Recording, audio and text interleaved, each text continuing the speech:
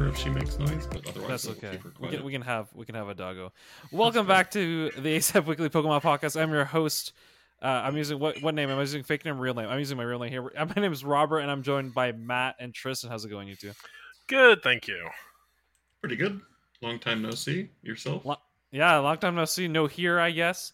But yeah, Tristan's here, and I think this is an episode that it's going to require the expertise of Tristan. Oh no. That's going to be here. No. I think we're actually quite happy with this one because this is one that I think there's a lot to talk about. I'm going to go right off the bat. Right, we are going into Heart Gold and Soul Silver, and by many, this is probably heralded as, or I know there's a lot of opinion that essentially this is the best Pokemon game that ever came out. This version of this game was the best. That is a lot of public opinion has a lot. And I would add, if in our last episode where we did what was it? We had Fire Red and Leaf Green, right? If that's heralded as like the cookie cutter, the example of what a Pokemon game should look like, this is heralded as like the complete package.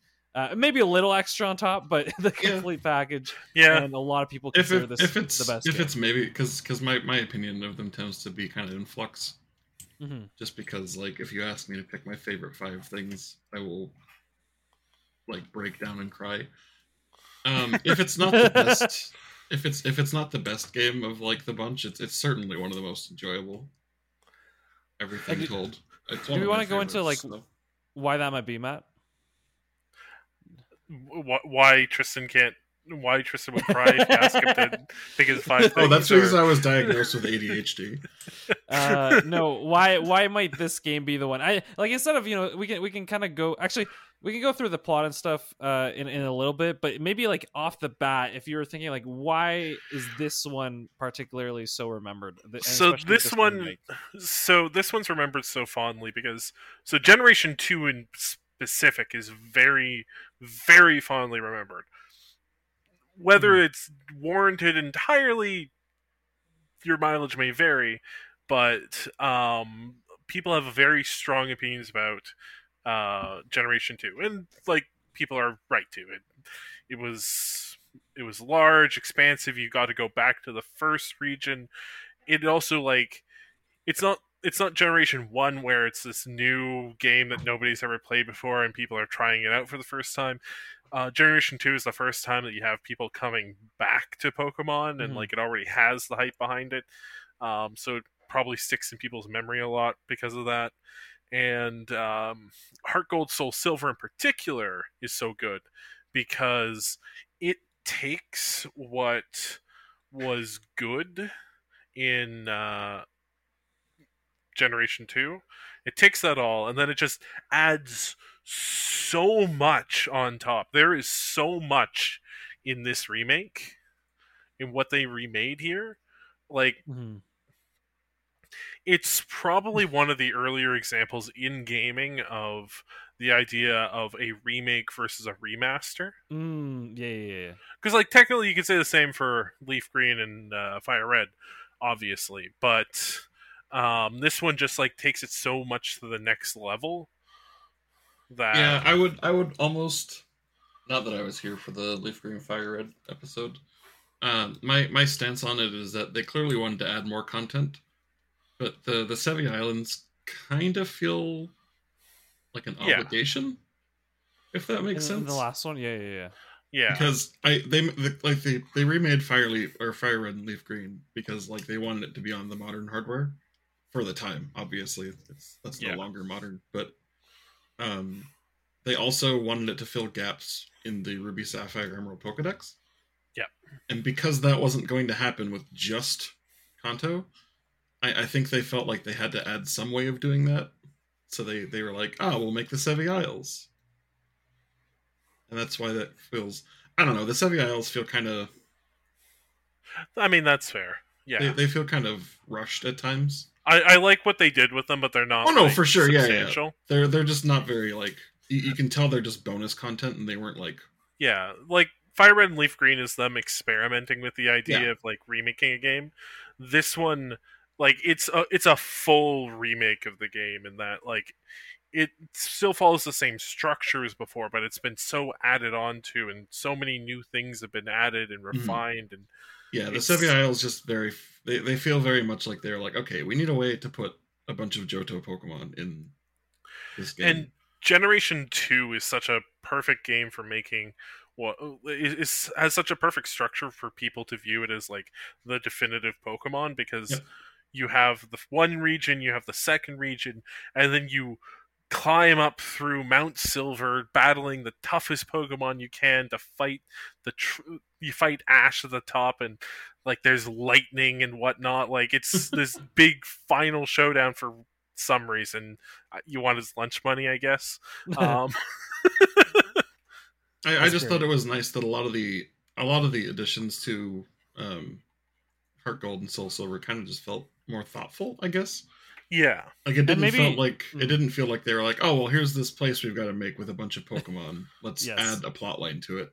It It's- felt very thought out from jump. Like they put in the new like semi-rival as well. Yeah, And like their... hold on. Let's. I think this is probably a good place. Yeah, 'cause yeah, we've that's kind fine. of talked a little bit about kind of how it began. So the main plot of this game, as we all know, right, is it's a couple years after the events of the first game, right, the first generation games, and you're going back and you beat both sides, both places, Johto, Kanto, all that stuff. And you get, eventually you get to Red and you beat him in Mountain, right? That's the general plot that we have. Now, I don't know if Matt, you have a list in front of you or anything to help you out here. Where does this game start to like right away separate itself from, like, I guess Crystal, right? Because probably Moment Crystal's one. the closest thing. Is it from the very beginning? Is it, is it the first thing? Yeah. What's the first thing if we know? Maybe Tristan knows off the top of his head. yeah. I mean, it's mostly Lyra. Lyra, There's so Oh, because because Gold and Silver did not have a choice in playable character gender, but Crystal did. They kind of canonized that a little bit by in Crystal, I think her name was just Chris, and that was just her name. Yeah. Because Crystal, but they've since redesigned her, and they've kind of canonized her as Lyra now instead, where the other one is Ethan. So there's Ethan and there's Lyra. Every other game has had their own kind of like counterpart. yeah, it was literally Chris. Yeah, and she didn't actually have a counterpart yet. So Yeah. they made one, and then they were like, well, if we're gonna make one, we might as well like go further and then like put her in the story. So they did, and it felt weirdly she's not like, she doesn't replace Silver or anything like that. And she's not having like a crazy like she's like the kind of like semi-rival thing going on that like Brendan or May takes the place of in Ruby Sapphire Emerald. Yeah. Where she's kind of there along like the early stuff to like show you the ropes, and then she kind of just takes a back seat because she's not nearly as sweaty about she Pokemon doesn't as you are. She's just like, look, I like Pokemon, but not enough to go fight the Mafia. No, it's true. Yeah, basically. That's a good point. Like she shows you how to catch Pokemon. That's basically where her like interest ends. She's like, no, I'm a hobbyist. Yeah, and I love that for her. Quite frankly, I appreciate someone who like knows what they want to do. It's good stuff. Yeah. The plot more or less stays the same from Generation 2 otherwise. But the big thing that really changes is like the presentation's really improved, because you're not dealing with like Game Boy Color graphics to try to depict the events of the story, because Generation 2 is the first one where they started trying to like tell a story. Like Generation 1, it's just like, go collect the gym badges, have fun, kid, bye. It's like welcome. What's the genre? Well, welcome to shonen anime. You are the guy. You get stronger. You win. You take down the Mafia not because like Team Rocket does anything ever. It's more like, I mean, they take over the Silphco Tower. That's about it. Otherwise, you take them down because that's the only way forward, and you will destroy all in your path to becoming the very best. The very best that no one ever was. Yeah, it's the tale as old as time. No, but continue. Generation 1, the world is full of rocks, and all you know is Rock Smash. Generation 2 actually like has plot and characters and character moments. And the presentation of this really improves with the mix of 2D and 3D they were doing around this time, because this is really building off of Platinum, Mm-hmm. the best Pokemon game. So, Wow, way to throw that one in. Just like, Interesting. look, I've been very upfront about this, but continue. yeah, the plot basically stays the same.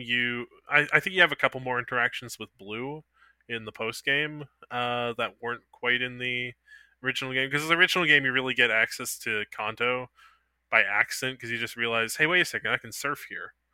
And No, it's true. It's really good. you're like, hang on a second, I know where this is. But there's a bit more deliberateness in the sending you to Kanto, and there's a couple more things that happen in Kanto, because like Kanto in Generation 2 original is like really cut back. It's like in the 3 years between games they've paved over the exciting dungeons. Like, yeah, it's urban sprawl. Don't worry about it. Like, Victory Road goes from this like giant labyrinth to a road. Yeah, they gentrified Kanto. Yeah, no, like literally, they literally like that's the only way to describe it. I don't even think. Went off. Yeah, It's got a lot more like I don't know. Screen time is the wrong word, but it gets a lot more thought in this game, I think, because in Gen 2 you kind of get to Cinnabar Isle, you're like, wow, huh, that's sure nothing. And then in this game they kind of make a point of, they're like, yeah, there was an eruption and stuff. It kind of sucked. There's actually things that happened.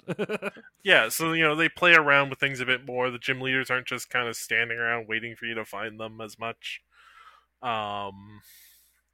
And Kanto really feels like the second half of the game, which it is, as opposed to like, this is neat. Yeah, it feels a lot more. It feels a lot more like a second like arc to itself. Yeah, as opposed to in the originals, where it does kind of feel stapled on. Yeah, it was really cool in the originals, but I feel like it was still really cool, but it didn't have a lot of. I feel like Team Rocket has more of an expanded role in this one. Yeah, like where Team Rocket is also a lot more clear, because like old text boxes had to be like very compressed, because back in the days of the Game Boy Color and like times around that, you couldn't like program you didn't so much program additional text boxes as you made the English fit. Yeah, pretty much. And Japanese is a very concise language. Yes. As we all know, there's only one way to really learn. So in the originals, you have like this very condensed version, and you don't quite pick up like Team Rocket is doing all this stuff to like try, because they're trying to reconnect with their boss who's gone missing over the last 3 years. They do mention it, but it's not nearly as clear. Yeah. Like, this is what I mean by like the plot is the same, but the presentation is a lot better. Mm-hmm. They also make it abundantly clear that Silver is his son, which some people kind of expected based on like his reactions to some things. Yeah. But it's completely canon now. I don't know. I think you still need the Celebi event to actually see it. Wait. No, you find actually, if I recall correctly, you find that out in Fire Red and Leaf Green. Oh, maybe that's right. Yeah, I know there was a Celebi event in Heart Gold and Soul Silver. Or like if you got a Celebi from one of the events, you could get there and it would like take you to see Giovanni. It was a whole like thing. Yeah. Let's see, what else did they add other than the plot? They added a crap ton of new Pokemon. Yes, everything you could possibly add, they added when it came to Pokemon. I also appreciated it. I think. Actually, I don't know. I was gonna say I feel like they added things off the bat, but I don't think they did actually. They did let you evolve things though, which was nice. Yeah. Because in Can I Fire just Red say- and Leaf Green, if you tried to evolve, say, Golbat into Crobat, it would be like, huh? Until you got to the Sevi Islands. I was just gonna say really quickly here that I feel like this is probably the game where that like ability to catch rare Pokemon, like they just start throwing in like crazy. And then it gets for our next episode it'll get double so because I think Omega Omega Ruby has the craziest when it comes to that. But I think this is where very much they're like, hey, you bought the remake, here's some legendary Pokemon. That's where it starts feeling like that. Yeah, it's just like including literally in one case where they hand you one for coming up with a specific event. But wait, we can talk about that in a little bit. They added a whole like sports arena of mini games. I remember having really a lot of fun honestly. With that. Yeah. Like normally that kind of thing is really tacked on. You're like, eh. But like I used to just play that all the time. They added running shoes. The best change. Oh, I can't believe we haven't talked about it yet. They also included the freaking Pokewalker, which is like one of the most advanced pedometers for accuracy that like humankind has seen ever invented. I remember it being like a huge deal. Everyone was like, "Why is this so accurate?" Because like, for those not familiar, the Pokewalker was just kind of like Tamagotchi kind of thing that came with the game. Yeah, you could put one of your Pokemon in it. Yeah, you could put a Pokemon in it. You could walk around with it. Could find things, little mini games. It was great. Yeah, I think I lost to Lugia. And for absolutely no reason, it also had like the best pedometer on the market inside it, as far as step counting went. And again, this came packaged with the game. Yeah, like you could buy a replacement for like $20 too. So like I know there were people who did that, where they just bought a Pokewalker with no interest in the series. Just a Pokemon. Just because the actual pedometer function of it was so good. It was so good. That's amazing. That's the what's it called? That's the sell that they should have. It's like you don't even have to. No, I agree. You don't even have to like Pokemon to want this barometer. But yeah, no. So there's that. Is there anything else? I mean, so we sorry, but because I'm trying to focus on like the major changes, right? Plot wise, they did also clarify Lugia and Ho as well. And how do they do that? Do you remember what? In the first, I gotta think about it. I want to say, actually, it's been a hot minute.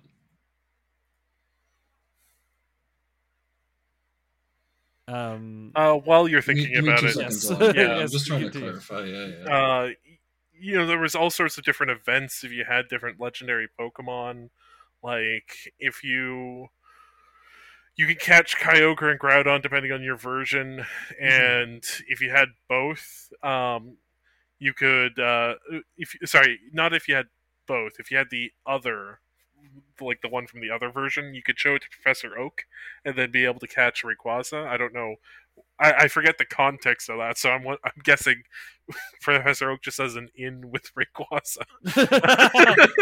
Yeah. They got a secret society. I mean, this is why the Pokemon's like the legendary and mystic Pokemon start appearing like no problem later on in the game. It's because all the professors actually just they're actually just FaceTiming them. Like they fixed something from Gen 2 in that the legendary birds are actually like findable in Kanto. That's nice. Like if I recall correctly, some of them were, but not all of them. I remember like finding a book that described like hidden things in Kanto, and I'm just like, oh my god, if I go to Victory Road, I can find Moltres. And then Victory Road is just a road. I'm like, okay, guess not. guess not. And I found the thing with the other two. So there's still the version split as far as like Ho and Lugia goes, where like the first one you get is version specific, and then you can just go catch the other one later. Yeah. But they're given a much more expanded role in the plot because in the first games you just kind of got a wing from the radio tower owner. Yes, He was like, here's this thing I found. I guess it's Lugia's or something. You should go see what that's about. And then you can. like before going to like the next gym even. But in Heart Gold and Soul Silver, you have to beat the 8th gym, and then there's like a whole like event with it where you have to like get through this gauntlet of the Kimono Girls, which is kind of taken from Crystal. Crystal canonizes Ho as part of it first, and then Lugia is like a whole side thing. Yeah. But notably in Crystal, you had to catch all 3 of the roaming ones first. Or sorry, no, it did it with Suicune, but in this case, it just does it with Ho instead. So depending on your version, you face off. I'm so mad, and then go to either Whirl Island. I'm still so mad because I wanted nothing more than to be able to catch Ho-Oh. Yeah, no, it's ridiculous how hard it is to get in Crystal.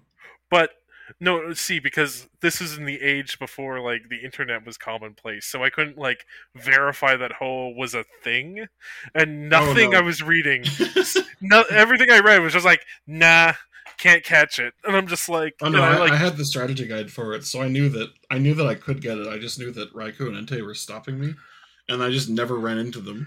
I hate Raikou like to ever. this day. I of course caught Suicune. I got Entei. Raikou's never I caught. hate you so much. I just straight up didn't run into them again in the wild, and I was like, okay, well, that sucks. Oh, I figured out how to like game the system for roaming Pokemon. See, yes, but back in the day, you had to have at least seen them to look for them in the decks. Oh yeah. And I just hadn't run into them again, so I'm like, well, huh. But yeah, so we have. Did they make any changes when it came to catching the legendary Pokemon in this remake, or were they caught in pretty much the same way? Don't think they changed anything. They might have nuked catch rate. I think they might have nuked catch rate. I think catch rate went down. I don't think it was specifically this game, but like no. By this point in the series, because in Diamond and Pearl they had nuked catch rate for Dialga and Palkia. They're significantly easier to catch than other version legendaries. Yeah, it's based on like where they are in the game, and I think Ho and Lugia inherited that, but I'm not. I'm pretty sure that carried forward. Yeah. For story legendaries, because they don't want you to have to use the Master Ball, and they don't want to be like, now catch the Guardian of Legend and wield its power to save the world. Yeah, they're like, I'm out of Ultra Balls, and they're like, oh. Can I just say, I think this was a change for sure. Because I mean, this is going to be this main episode is just talking about all these changes that they made that make this game that much better. But I was going to say they definitely readjusted the Kanto region difficulty when it came to the gym badges, right?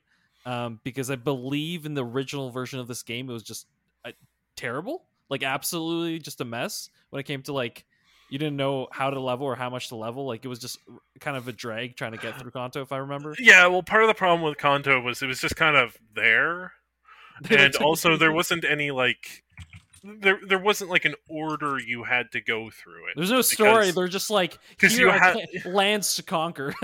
Yeah, you already have all the HMs, so you. So the main barrier between you and Cinnabar Island. The water is not a barrier, so you can go through Kanto backwards or forwards or both. I think they do still force bits of it, but I don't remember for sure. Also, I was totally wrong. They kept catch rate intact. It did suck if you wanted to go get them.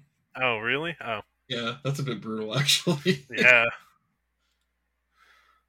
But yeah, so those are some of like the big things. Are we missing anything right now, kind of from our back of our heads that we haven't talked about? The biggest thing that they changed was using the move Whirlpool outside of battle. Instead of the Whirlpool disappearing, it just allowed you to surf over the whirlpools. I think that's important to capture. Yes. Oh, thank God. Yeah, because in Gen 2, they were treated basically like cut, but in the water. Yeah. It was literally... in the Whirl Islands. What did it look like? Sorry. I think I forget this. What this? Explain it to me. What did this look like?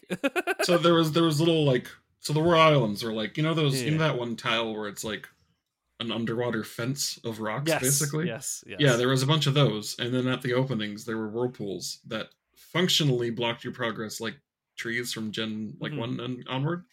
But if you went into them, it would just turn you around a lot and then push you back out. Got Yeah. it. And then once you had access to whirlpool, it would only remove that one whirlpool. But you'd have to.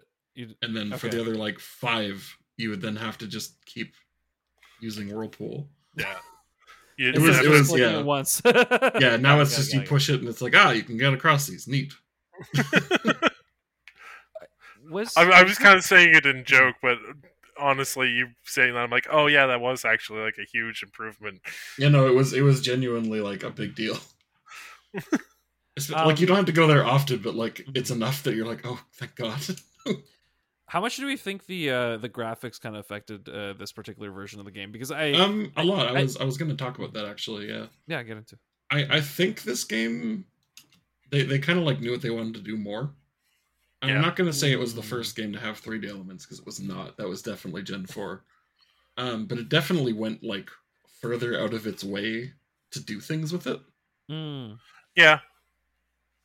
Like, I love Gen 4 to bits, but some things are 3D just because they're like, look, we can do this. We can do 3D now.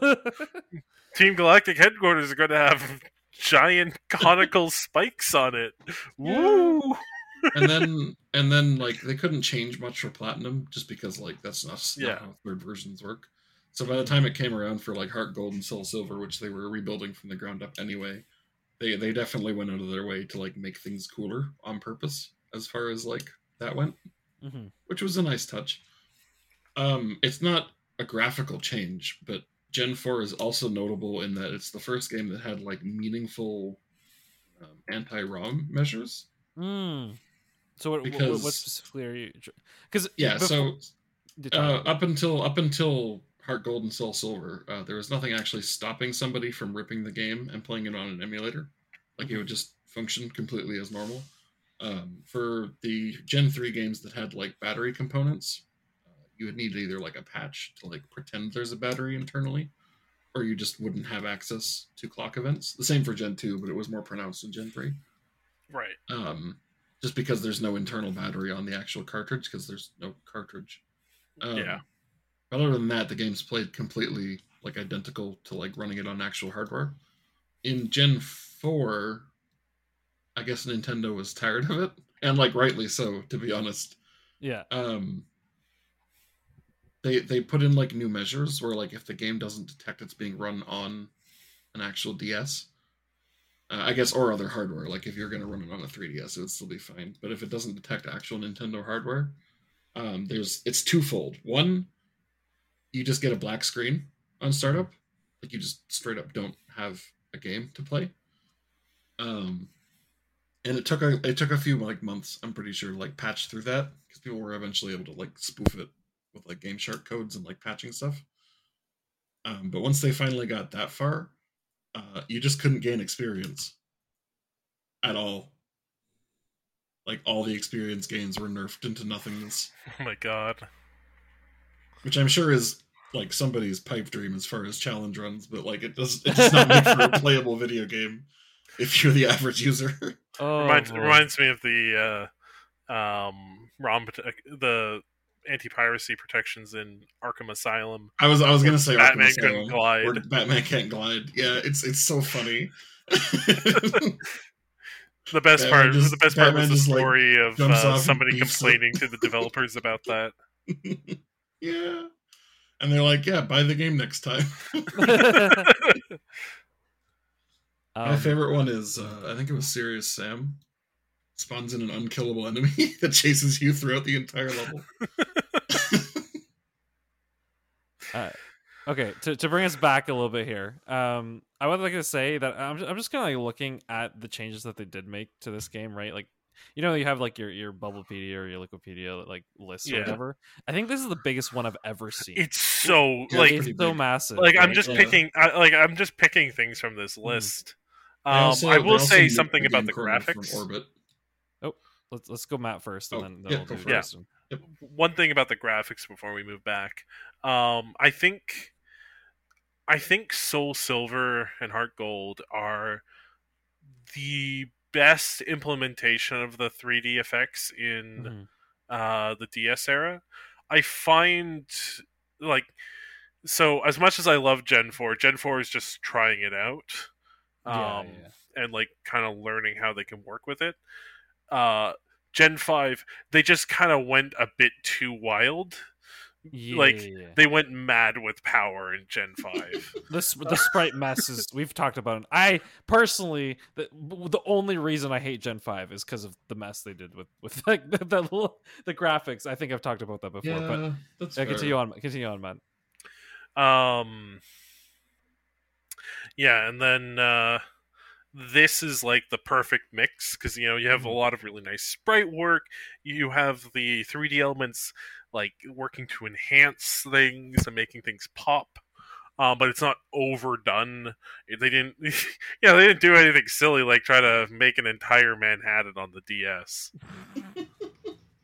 Yeah, why would they? Why would they? Why would they ever do that? No, but to your point, and I think this is like to me. I think to me originally, because I'm just like thinking about my past experiences of Pokemon. When I first touched Ruby, it didn't feel like a Pokemon game, like the look of it, right?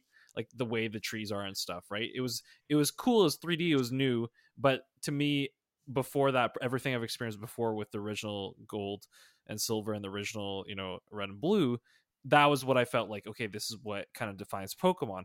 But if we look at kind of the breadth of like the art style, artwork, and things like that, Heart Gold and Soul Silver was kind of, I guess, and to some effect, we'll talk about it a little bit in the next episode on Omega Ruby. But those were kind of like the last Pokemon games that had that, if that makes sense, right? Or Yeah, Yeah, kind of. They does do. that make sense? Yeah. Yeah. It comes back in some of the key art, Mm-hmm. but it doesn't really like come back as far as the games themselves. except for one notable sequence in Sword and Shield.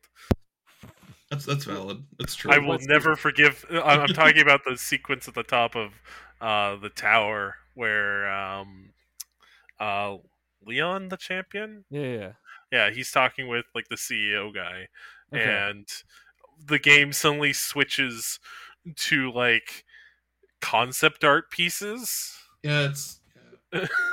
This is notably also the first game to include like actual real life photos in it. The other thing I was going to say, I think this game introduced respawning legendaries as well.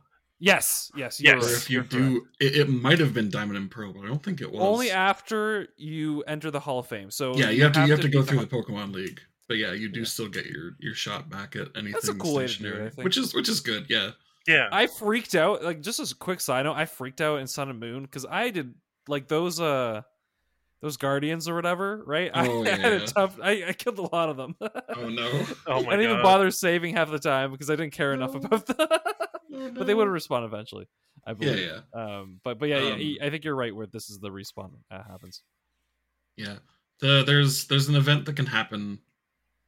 It can actually happen twice, and I know this from personal experience. There was an event that happened for, I want to say movie 11 of the Pokemon series, whatever the RCS one was.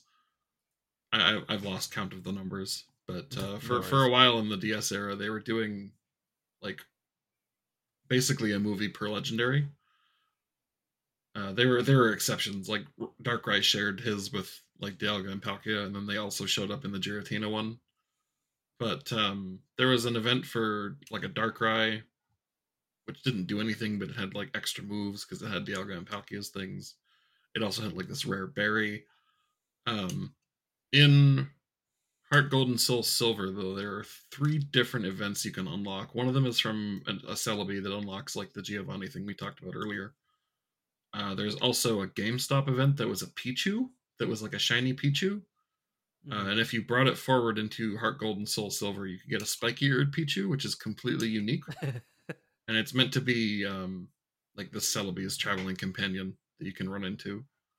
It's really cool, and there's no way to take it out of her game, and I'm really sad about it, because you just had to like abandon her. She's a unique Pichu who's always female, and she has spiky ears.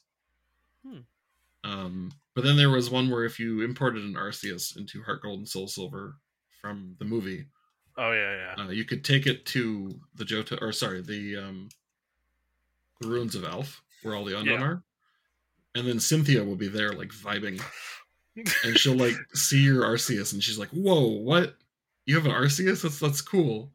You've got to meet these guys. They're like researchers." And then like she takes you to see these researchers, and they freak out because they're like, "Why does this 10-year-old have the god of all creation?"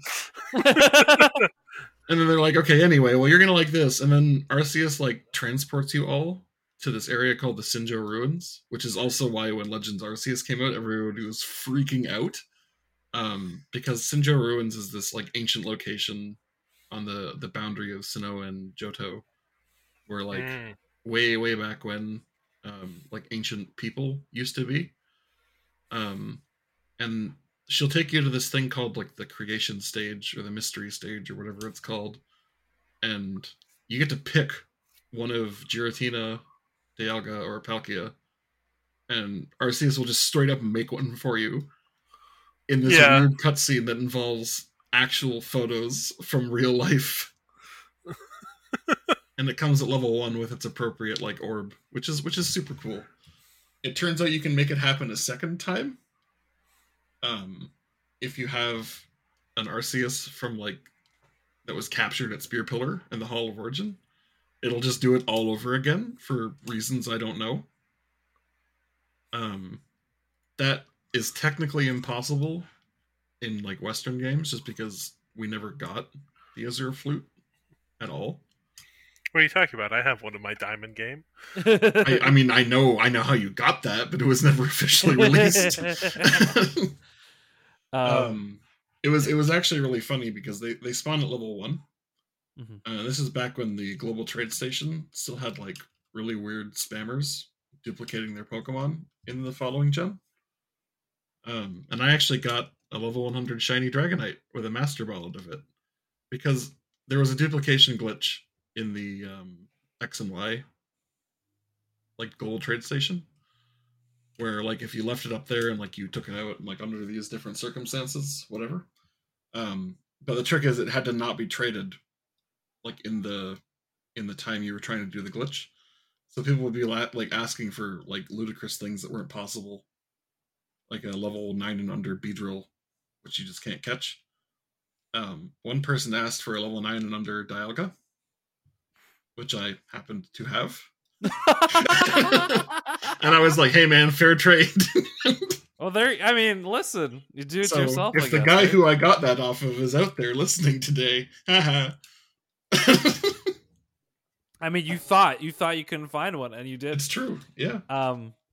Okay, I'm gonna bring us in a little bit, because I think I have one kind of final thing I'd like to talk about. We talked about a lot of the big changes that made this game kind of up, our appreciation about it. I'm going to talk a little bit about the negatives, shall we say, or things that I like could see why you might not throw this at the top of your list, right? And the first thing that I see right away is game length. Now, this Heart Gold, like its definition is, this is like you get everything and bonus. You know what I mean? But I think I've started this game 3 or 4 times now. Before I beat it once, I believe. But after that, I will start it and restart it because I definitely get caught in a mix in the middle where I'm like, yeah, I don't have the the want to make it all the way through this. Matt, do you have something to say here? Yeah. So I can contribute to this. So one thing that this game kind of lays bare is that Johto has really weird pacing. Johto has to go by very quickly for a Pokemon region, because if they linger, the more they linger, the more trainers you fight, the higher level people are going to be, and the wilder their Pokemon scaling needs to be to accommodate things. Because they don't want people doing Kanto where you need to have gym leaders who are level 80. Which makes sense. Yeah. So if I recall correctly, you finished Johto at like level 40 or something like that. Like it's outrageously low. So they've kind of fixed that from the original game, I guess, right? Because I think the original game took longer, if I'm not mistaken. Because that's the only story. They didn't so much fix it, because they kind of made it if I would need to look at the numbers, but it felt a little bit worse. Mhm. Just because they expanded Kanto a little bit to be like actually have a plot and whatnot. It wasn't so tacked on. They had to kind of like condense Johto a little bit. They had to like fence Johto a bit more to make it like work. Mhm. So Johto has the full 8 badges, but you only go up to level like 40. So you're just like constantly going. Like there's just so much content with like not a lot of battles because again they can't level you up too quickly. Mhm. So that's a good counter argument to what I'm saying, right? Maybe it's the replay is the only thing that's keeping me from it, right? And I think replayability is not like when it comes to the best game that we played. I don't think replayability is necessarily at the forefront, right? Because this game crams a lot in, and if it is so story based, right, you're definitely gonna have like, well, I already know what's gonna happen. Not. Right? I don't want to over exaggerate. It's not super story based. They don't like stop you for cutscenes every 5 seconds. Yeah, But like a lot of stuff needs to happen very quickly to prevent you from over leveling the content. Mm-hmm. Because they don't want you to be like Red is like 70s, I think. Like his level curve is in the 70s. Red.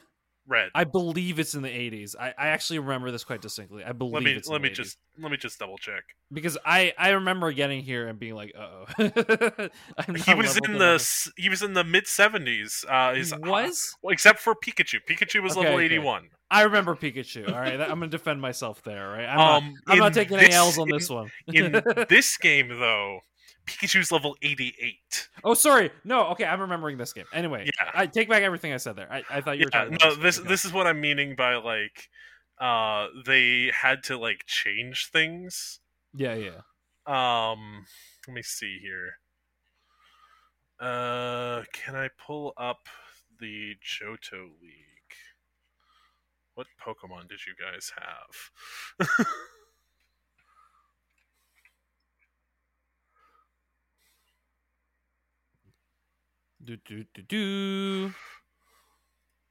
What do we have in Johto League? We're waiting. Right. So I'm just going to look at Will, the first guy you fight. So in the original game, you fight him at level 40, which is really low for Elite Four.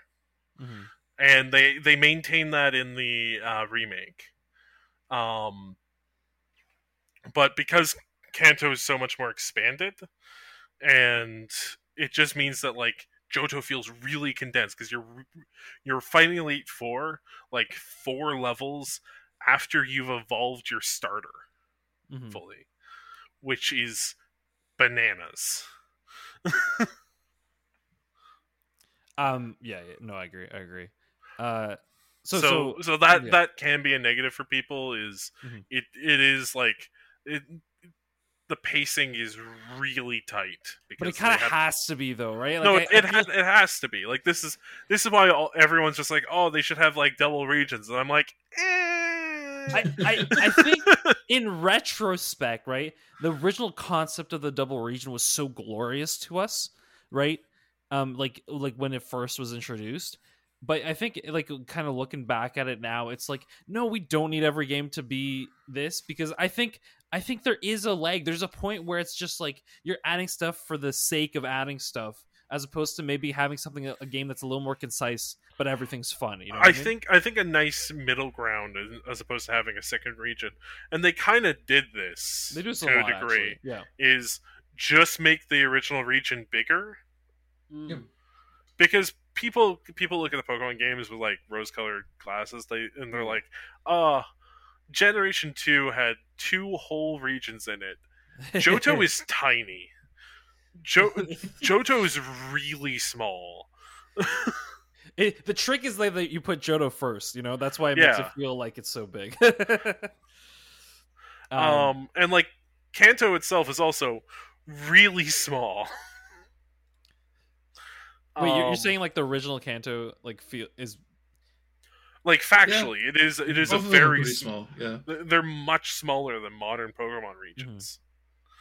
So think putting that's them also together just point. works, but Mhm. like you can't like even with Generation 3, you can't put Hoenn and you could not put Hoenn and Oh, geez, um, no. Don't even. Don't. and Even, Eve I know Counts where you're together. going. Don't even think about it. No.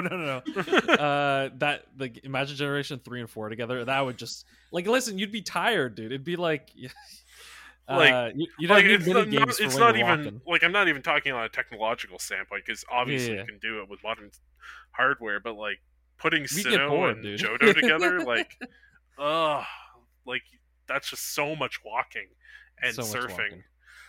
and all the other stuff. Okay, I Too think much from water.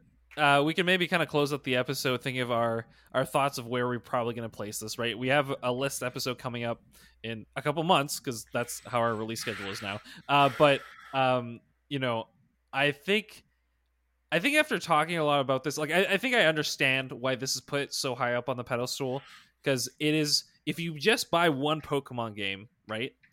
Like Buy this platinum. well, yes, you can buy platinum, but if you want a Pokemon game that kind of, I guess, captures the original kind of nostalgia piece, right, of Pokemon games, this has that plus it has so much extra, right? So I guess if bang for your buck is what you want, this is probably the game for you.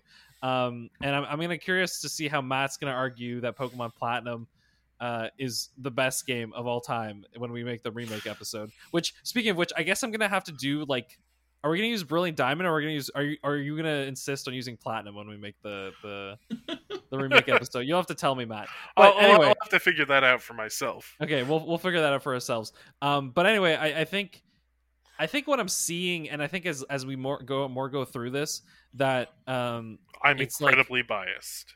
well, yes, but that we already knew. But the thing that I was gonna say is that I think the reason some games get maybe overly praised on the internet is because just more new or interesting content, but it doesn't necessarily mean that as a whole or as a gameplay experience is going to be the best, right? So I'm still putting this up. I'm pretty confident saying this is probably going to be higher than Fire Red. I'm pretty confident in that, even though Fire Red is like, you know, the perfect B+ game of like, this is what a Pokemon game should be. No, it's not a B+ game. It's the Plato's, you know, what is it?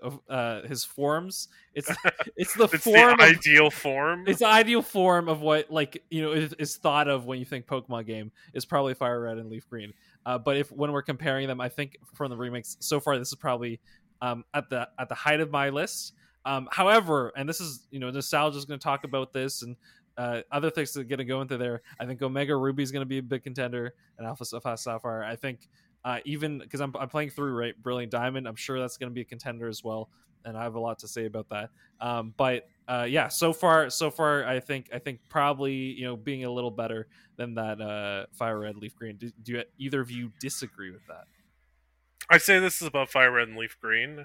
Mm-hmm. It's not my favorite Pokemon game overall, and I'm not even sure. Like, as much as I joke about it, I'm not even sure if that is platinum. Mm-hmm.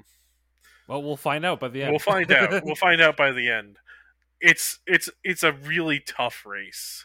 Matt, I think what we've just established here, and from what you've said, is that our final list episode will not just be a remake episode. It's just going to be your top 5. It's just going to be, yeah. As we established, we need to make Tristan cry. So, and I'm guessing a lot of remakes are going to be in there, but it's just going to be the top 5. Tristan, do you have any kind of opinions? I know you weren't on our episode. And you talked a little bit about what are they called? Fire Red, Leaf Green. Yeah, Fire Red Islands.